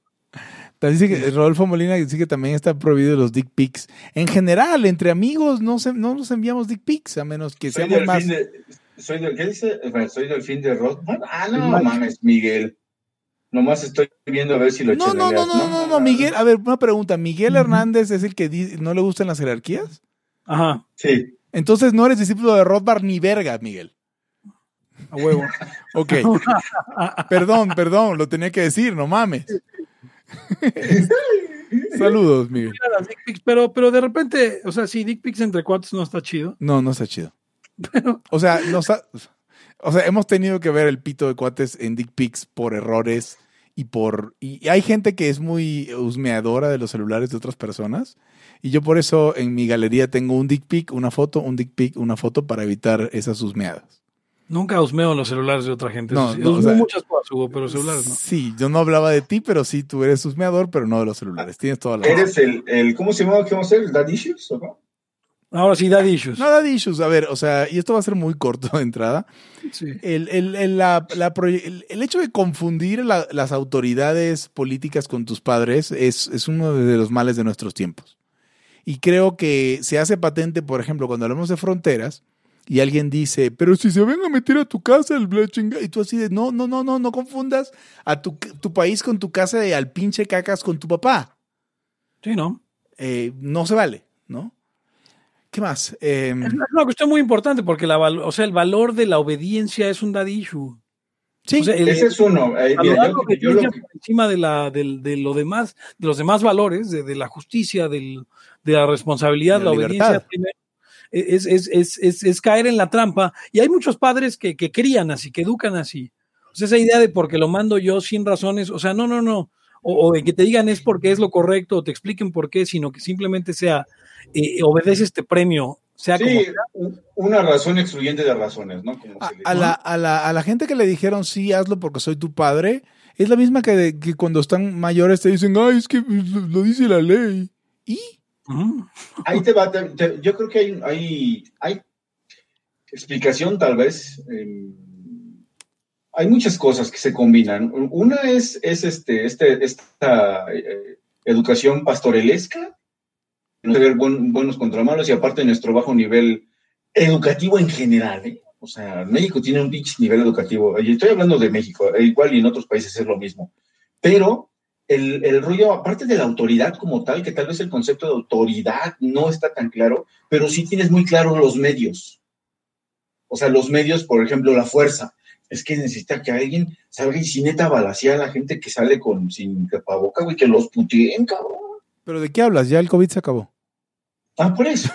O sea, pero bueno, cuando estaba. Sí, cuando estaba. El hecho de que tú veas a la fuerza, le pongas un chingo de cosas que puede hacer, porque eso vienes oyendo desde que eres niño. Sí. De que con la fuerza, tus papás te viven, o sea, hay que ser honestos, hacen uso y gala de su fuerza desde física y todo sobre de ti. Sí, de su poder sobre ti. Sí, entonces y aparte dicen que es por tu bien y te dicen que así solamente vas a aprender y que solamente así aprendes porque tú eres pinche güey así asado y no les haces caso y básicamente son reprimendas y todo. Entonces, supongamos que sí fue cierto, que tú eres un hijito de la chingada desde tu infancia hasta... Pero el chiste es que te quedas ya con ese boleto de que la fuerza sí sirve para algo y que es por tu bien y que es necesario y aparte porque tú haces la correlación Pues mira, el güey que tenía la fuerza, aparte me daba de comer, güey, me ponía mis zapatitos, me mandaba a la escuela, le chingaba y que el billete y me iba al antro con el dinero de tu papá. Entonces, o sea, rechazar esos esquemas implica pues, hasta cierto punto no haber crecido. O sea, agarrar, no sé, salirte del, ¿cómo decir? Salirte del mar y seguir con tu chaleco salvavidas por la vida, güey, normal, ¿no? O sea, al rato te estorba, pero pues tú todavía no te has dado cuenta que ya no estás en el mar. Aparte de que si no tienes, digamos, no te enseñaron, porque también te lo enseñarían idealmente tus padres, el independizarte y todo ese desmadre, va a ser muy difícil que tú lo llegues a encontrar intelectualmente, porque, o sea, preguntarte si qué es lo justo y que si la igualdad y la libertad, eso no te da a los 16, 17 años, muchas veces ni a los 20 y tantos, y muchas veces ni a los 30 y tantos. Otro problema es que cuando eres o sea, yo recuerdo haberme planteado esas cuestiones más joven, o sea, vamos, 10 y pico, es más, 12 probablemente. El problema es que no tienes forma de responder, no tienes herramientas. Exactamente, no están las herramientas ni nada. O sea, puedes lo que plantear hay es una la pregunta, toda. te puedes plantear la pregunta, pero como eres muy objeto y poco sujeto, o sea, no hay mucho, o sea, la mayor parte de las cosas te pasan. ¿Y qué te vas a responder? Y estás lo que ves. Exacto, estás en el arenero de la vida y por lo tanto, pues realmente sin tener la capacidad, sin entender bien cuál es tu rango de acción, por ejemplo, sin entender todo el mal que podrías hacer, las preguntas tienen menos sentido porque sigues en el arenero de la vida. No estás en un punto donde, o sea, realmente tiene sentido plantearse cuál es la justicia y cuál es la verdad y cuál es inclusive la belleza, es cuando estás en capacidad de hacer cosas malvadas, feas y injustas. ¿Cuál era la otra? Bueno, y falsedades, ¿no? Sí, sí. O sea, no puedes, sin plantearte la posibilidad de lo otro realmente, porque estás todavía en el arenero, es difícil que te puedas dar una respuesta. Entonces, ahí es cuando la gente empieza a pensar en dioses y cosas. Sí, pues finalmente te tienes que responder, ¿no? A las dudas que ahí están. Perdón, sigue. No, y te las vas a responder pues con lo que ves cotidianamente. Tú eres prácticamente todavía un niño. Sí. Y las estructuras, digamos, lógicas y todo eso que te va dando la edad y tal vez el estudio y las ganas de seguir con esa duda, porque tú te la puedes contestar, es que así es Dios y así lo quiere Dios y ya. Ahí te puedes quedar. Pero hay veces que dices, no, güey, no sé, te da la loquera es muy fácil, otra zona de peligro, caer en cualquier onda, que se va más por, pues, todas estas corrientes ideológicas, que acaban en agresión, pero básicamente porque tú también traes ya la inercia de que la agresión sirve, vuelvo a lo mismo. Ese yo creo que es nuestro principal problema, güey. O sea, en el centro del rollo es que el poder, la violencia funciona para algo bueno. Por eso son daddy issues y no mommy issues. O sea, por eso nuestra relación con el Estado es la relación con un padre, no con una madre. Porque una vez que tú ya interiorizaste eso, pues ya nomás lo adornas. Y vas a la universidad y haces doctorados, pero en tu peo, al fin de cuentas, en el centro digamos, de la decisión de la cuestión, es que la agresión, la fuerza sí sirve. Sí, y el gran estudio de la vida es cómo dominar, controlar, incluso para los liberales, limitar esa agresión. Y no importa cómo veas que está que ha fracasado, porque básicamente entonces tú evades esos temas. Pero ya lo había dicho ya en LAyA, la fuerza nos iba a salvar de las brujas, nos iba a salvar de los maleficios, nos va a salvar del cambio climático, nos iba a salvar de las plagas. Cabrón, nos iba a salvar del invierno, así de absurdo. Nos iba a salvar de todo, ¿sales? Y está lo mismo en todos lados. Entonces, no nos ha salvado de nada. No sirve, o sea, claro, tú de repente te agandallas a alguien, le robas o lo puteas y dices, ay, no, que no servía, sí, güey, pero ve el resultado, cabrón. Sí. Sí, entonces nadie más posteó nada desde que le dije a Miguel que no era discípulo de Rosa. Perdón, Miguel, güey, fui un poco agresivo. Pero ya nadie puso nada más, güey. Yo te veo más discípulo de Rand, Miguel. O sea, eres como que... ¿Lo ven como más randiano o más rothbardiano? O sea, pues su objetivismo es randiano, güey. Es que no, es absolutamente marxista. Digo, absolutamente Foucaultiano. No hay jerarquías, todo es subjetivo. No, pero él dice que si hay cosas objetivas, entonces ya hizo ahí una especie de bebé de Rosemary. Bebé de ¿cómo se llamaba Ayn Rand? Era... Sí, el bebé de Ayn Rand, Mike Hernández. No mames. Ok. ¿Algún otro daddy issue como se refleje en esto? Creo que... No, y aparte deja de eso, o sea, así como lo lleva usted sus issues a la sociedad, los tiene también en las relaciones humanas, en todos lados. Ahora, hay un drive, hay una energía, una fuente de energía fundamental para esto, que es el miedo a la responsabilidad. O sea, parte del daddy issue es que, pues además de que mi padre me provee, mi padre es responsable, yo no. O sea, yo recibo los mandatos, yo solo sigo órdenes o no tengo que hacerme responsable porque además no tenía la capacidad de hacer tanto daño. Entonces, el miedo a la libertad también es de, ¿sabes qué? Pues si decide este cabrón, es mejor. No sé si a ustedes les ha pasado o pasaron por esa etapa. Me queda claro que, pues, se pagan sus cosas, ¿no? Que hay ese paso te puede dar a cualquier edad, no digo que te tenga que dar alguna, si te da más rápido mejor, de pasar de como la dependencia a la responsabilidad de todo, de pronto se vuelve un poquito medio difícil, pero una vez que la consigues ya se vuelve chida. O sea, no sé, cambiar ese así de ya voy a ser neta autónomo, ya, chingues madre. Y pasa también por algo mental, ¿no? O sea, yo por eso no creo en libertario que no se paga sus cosas, güey. O sea, no creo en libertarios baquetones. No creo en libertarios que no están en capacidad de ser independientes y de pagarse sus cosas. La neta, no. O sea, es como la inocencia. No es que seas ni bueno ni malo. Nada más que todavía no eres. Ajá, todavía no eres, exactamente. La inocencia es ausencia tanto de bondad como de maldad, tal vez. Sí. O sea, no está... Está el potencial para las dos, pero no has elegido cuál de las dos realizar. O en qué grado, ¿no? Porque obviamente nadie es ni bueno ni malo en 100%. Sí, exacto. Ni puto. Objetivistas, no. Ustedes con sus jerarquías objetivas, aunque pueda estarme equivocando como tantas veces, tal vez no nos hemos entendido. No, lo de la objetividad moral ya te lo entendí muy chingo, Miguel.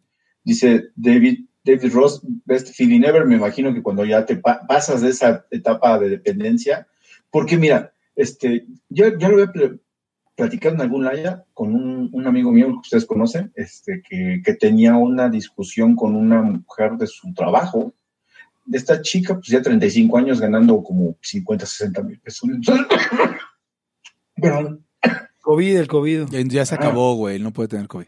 Ah, es cierto. 50, 60 mil pesos mensuales. Y que tenía el problema de que es que mi mamá me regaña, que porque llegó bien noche, o ya casi en el día, hasta que mi cuate le dijo, a ver, detente. ¿Cuántos años tienes? 35. ¿Cuánto ganas tanto? Sal de tu casa a la chingada mañana, güey. Y ya déjate de pendejadas por una vez, ya crece, cabrón. O sea, ya tú estás para salirte y hacer tu vida y llegar a la hora que se te hinche tu gana. Y si quieres, y si quieres no levantas nada. Estás para no llegar tarde porque estás cansada y tienes que lavar la taza del baño en lugar de porque tu mamá te dijo. Ajá, entonces, ¿cómo puedes tener problemas? Al contrario, güey. Era para que ya no tuvieras ninguno de esos problemas. Y dice, no sé, a los pocos días o al otro día le dijo, ¿qué crees, güey? Tienes razón. No se fue, pero entonces ya acataba las reglas. Porque dices, güey, ya estoy grande. Si yo quiero hacer mi desmadre, no se va a poder. O sea, fue libre de decidir cuando tu amigo le puso las patas en el piso. Sí, o sea, ya, güey, o sea, ya no mames, no es tu casa, entiéndelo, estás ya prácticamente, pues ya estás ahí, pues porque no te cobran ni nada, porque yo creo que hasta el papá, a muchos quieren tenerte ahí, o sea, está bien, está grande la casa, lo que tú quieras, pero sigue sus reglas, güey, nada más. O negócialas, pero el punto no es que hagas una Sí. rebeldía adolescente por una situación en la que ya no estás. Cuando ya estás huevudo, exactamente. Entonces puedes hacer cualquier cosa y aportas y todo y vas a ver que las cosas cambian. Y en efecto cambiaron y pues ya vivió feliz para siempre. No sé cómo quedó ese asunto, pero básicamente se dio cuenta que en efecto, güey, la que está pendeja soy yo. O sea, y cómo no pude verlo hasta ahora. Cuando eso lo tienes que empezar a ver ya cuando estás tirándole ya, güey, ya pasando de la adolescencia, ¿no? Sí. A ver, verde, retro COVID, Basically Never. Pues es eso, señores y señoras, ahí escuchas que incluso faltaba que dijeras eso. El moderno feminismo es una especie de querer un papá, o querer un vato que sea el Estado, y ya no el vato cuaquetón que no te paga nada y que te pega y todo. No, mejor que el Estado cuida a mis hijitos, me dé bequitas, una lanita mensual, y miren, yo así, mira, Felipe, en mi casa. O sea, es un como machismo de Estado ahí muy cagado, ¿no? Cabrón, no mames. Alto ahí, cabrón. O sea, espera, no dejes pasar esta perla como si nada. Así como el capitalismo de Estado está el machismo de Estado, ya, se imprime, cabrón. O sea, es que es eso, Hugo. Sí, es eso. Machismo, o sea, quiero un vato que me proteja de los otros vatos. Y entonces, y aparte me dé la anita y ya, o sea, yo quiero evadir mi responsabilidad de existir y lo culero que es estar sin saber qué va a pasar mañana y toda esa tensión, y aparte, ¿para qué quiero ver a este pinche vato gordo que ya está, o sea, ni me latía además, ¿no? Que me cuide y que me dé la anita y que me lleve desde la infancia hasta la muerte y que aparte cuide a mis vástagos. El Estado represor es un macho violador. Pero siempre, cabrón, no nada más en la marcha. No, sin duda. Pues, sí, Pepe, haz lo tuyo. Esto fue todo por hoy en Libertad. Aquí ahora, por cierto, dice, para las feministas los hombres solamente sirven para pagar impuestos. ¿Qué? ¿Cómo? Miguel Hernández, no quisieras caer en la misoginia. Yo soy Pepe Torra. Nunca. Esto fue todo por hoy en Libertad. Aquí ahora me pueden encontrar a mí en Twitter como @Pepe Torra. Pueden encontrar al podcast como @LAyA Podcast y pueden encontrarlo en Facebook como facebook.com/LAyA Podcast. Y si usted no quiere que antes del final de esta temporada muera uno de los layos, puede colaborar en patreon.com/LAyA Podcast, por supuesto que sí. Conmigo estuvieron Hugo González, Red de los Anarquistas, @Hugons. Y ya. Eric Araujo, primer libertario de México, @Eric Araujo M. Y nos despedimos no sin antes recordarles, no quisiera caer en la misoginia. Hasta la próxima. El principio de no agresión absoluto a todos los ámbitos de libertad aquí y ahora, porque no tenemos tiempo para algún día. Existen seres extraterrestres que controlan cada cosa que hacemos. Los papás de Ayn Rand. Si es que eso tiene algún sentido, ¿no? Venlos por ahí a las pobres personas quitados de toda posibilidad de progreso. Están impregnadas de orina, pero nada más hueles las rosas. Si hubieran tenido la bomba atómica también, güey. El morbo lo hace a uno empezarle a escarbar a otras cosas y a otras personas. Es como el pene ese que sale. Ajá, o sea, yo ya estaba descubriendo en un pinche charco sangre. No me diga que su vida no mejoró. No manches, no. ¿Sí? Le dijiste cosas muy íntimas de tu vida en un LAyA y decidí ser feliz de otra manera. Pero no quiero, de verdad. Se los juro, sería ser objetivista y eso es imposible. Eric, en Twitter estoy como... ¿Cómo estoy? Eric Araujo Martínez, Pepe Torra, Hugo González, LAyA, libertad aquí y ahora. Los serpientes sí tienen chilaquil. O sea, absorbe sus espíritus. Es como Highlander, güey. O sea, se va uno y va absorbiendo los defectos de los demás. Sí, es el Shang Tsung del libertarismo, güey. ¿Sabes quién es Shang Tsung? Es el... ¿Cuál? El de Mortal Kombat, el monstruo final. Sí. El que tiene todos los poderes, el de todos. Es como el... no. Pero es de Mortal Kombat 1, ¿no, Pepe? Sí. Sí, pensé en M. Bison, pero M. Bison tiene poderes de mucha gente, pero no tiene los de todos. No, ese güey tiene todos los... Aparte, cuando te hace la fatality, te los quita, cabrón. O sea, sí, así es Scott. Sí. Lo de no quisieras caer en la misoginia es un imagen, meme, cosa. A ver si la encuentro. Que de por sí solo es gracioso. Ese es el pedo que tengo. Que no estoy seguro por qué exactamente es tan gracioso, pero me parece muy gracioso. No, sí lo es. A ver, voy a buscar. ¿Estamos en el after? Sí, ya estamos en el after. Sí, ya estamos en el after. Como es costumbre. Lo voy a tratar de buscar. Ahorita en WhatsApp web y así es más fácil browsear todo. Si usted quiere ver la imagen de los layos vueltos mujeres, puede usted estar en el Patreon y ahí la vamos a postear. Oye, lo que les había dicho en el chat, a Hugo, a Pepe, lo volvió niña de 14 años, güey. No mames, Pepe. Lo que pasa es que más guapa a las 3, güey, no mames. A mí me puso como de 30 y a Hugo lo dejó de la misma edad. Sí. Lo que pasa es que mientras más barba tienes, más tiene que inventar el app cómo tienes la jeta. No, pero ahí no se explica lo de Pepe. No, porque si en esa foto salgo con barba como en 3 días y ya te mancha toda la cara. Sí, te la tiene que aplanar, así que como tienes la cara no va a ser bien. El rollo es que a ti te dejó como que la face de grande, güey. Oye, ¿podemos poner en el Face App al tío Bob a ver cómo es como mujer y a Birgit Lam a ver cómo es como mujer? No quisiera caer en la misoginia, pero a ver. Hagan a la gomiña, a ver qué. La gomiña va a ser básicamente... Güey, no encuentro el pinche... ¡Ah, ya la encontré! Güey, a huevo. Espero... No. ¡A huevo! A ver, aquí está. ¿A quién? No quisieras caer en la misoginia. ¿En dónde lo vas a poner? ¿En el chat? Voy a ver si se puede poner una imagen en el chat. Sí, o sea, a mí directamente me puso tantito... Ay, no, pues güey, qué pendejo. O sea, obviamente ese URL no me sirve de absolutamente nada. Quite el comentario, espera. Pero necesito ver qué hacer con esto, muchachos. Ahí está, todavía existe Immature o una pendejada así, ¿no? Ok, ahorita pongo el link. O sea, ¿se acuerdan cuando en Twitter no podías poner imágenes directas? Ajá, y la tenías que como embeber, ¿no? Lo ponías en una imagen y mandabas el URL. Y luego las aplicaciones de... es esta. Sí, aquí está. Upload. Y me dio un viewer link. Y aquí está para la gente linda y bonita. Y también para la gente del Patreon. Está aquí la imagen de no quisieras caer en la misoginia.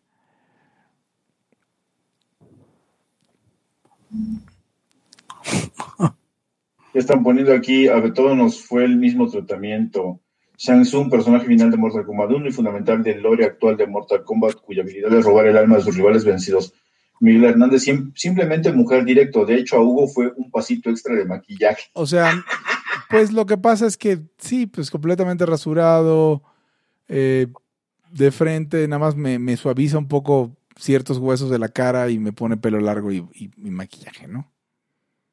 Pero Pepe se ve de 14 años, hermano. Sí, no entiendo qué pedo con Pepe, pero pues está bien. No, necesito un comentario sobre la imagen de Puppy Bonghole, porque si no les voy a poner nada. No quisieras caer en la misoginia. Y también la voy a poner en el LAyA. Claro. Ya vámonos, ya es la 1 de la mañana, oigan. Sí, cierto.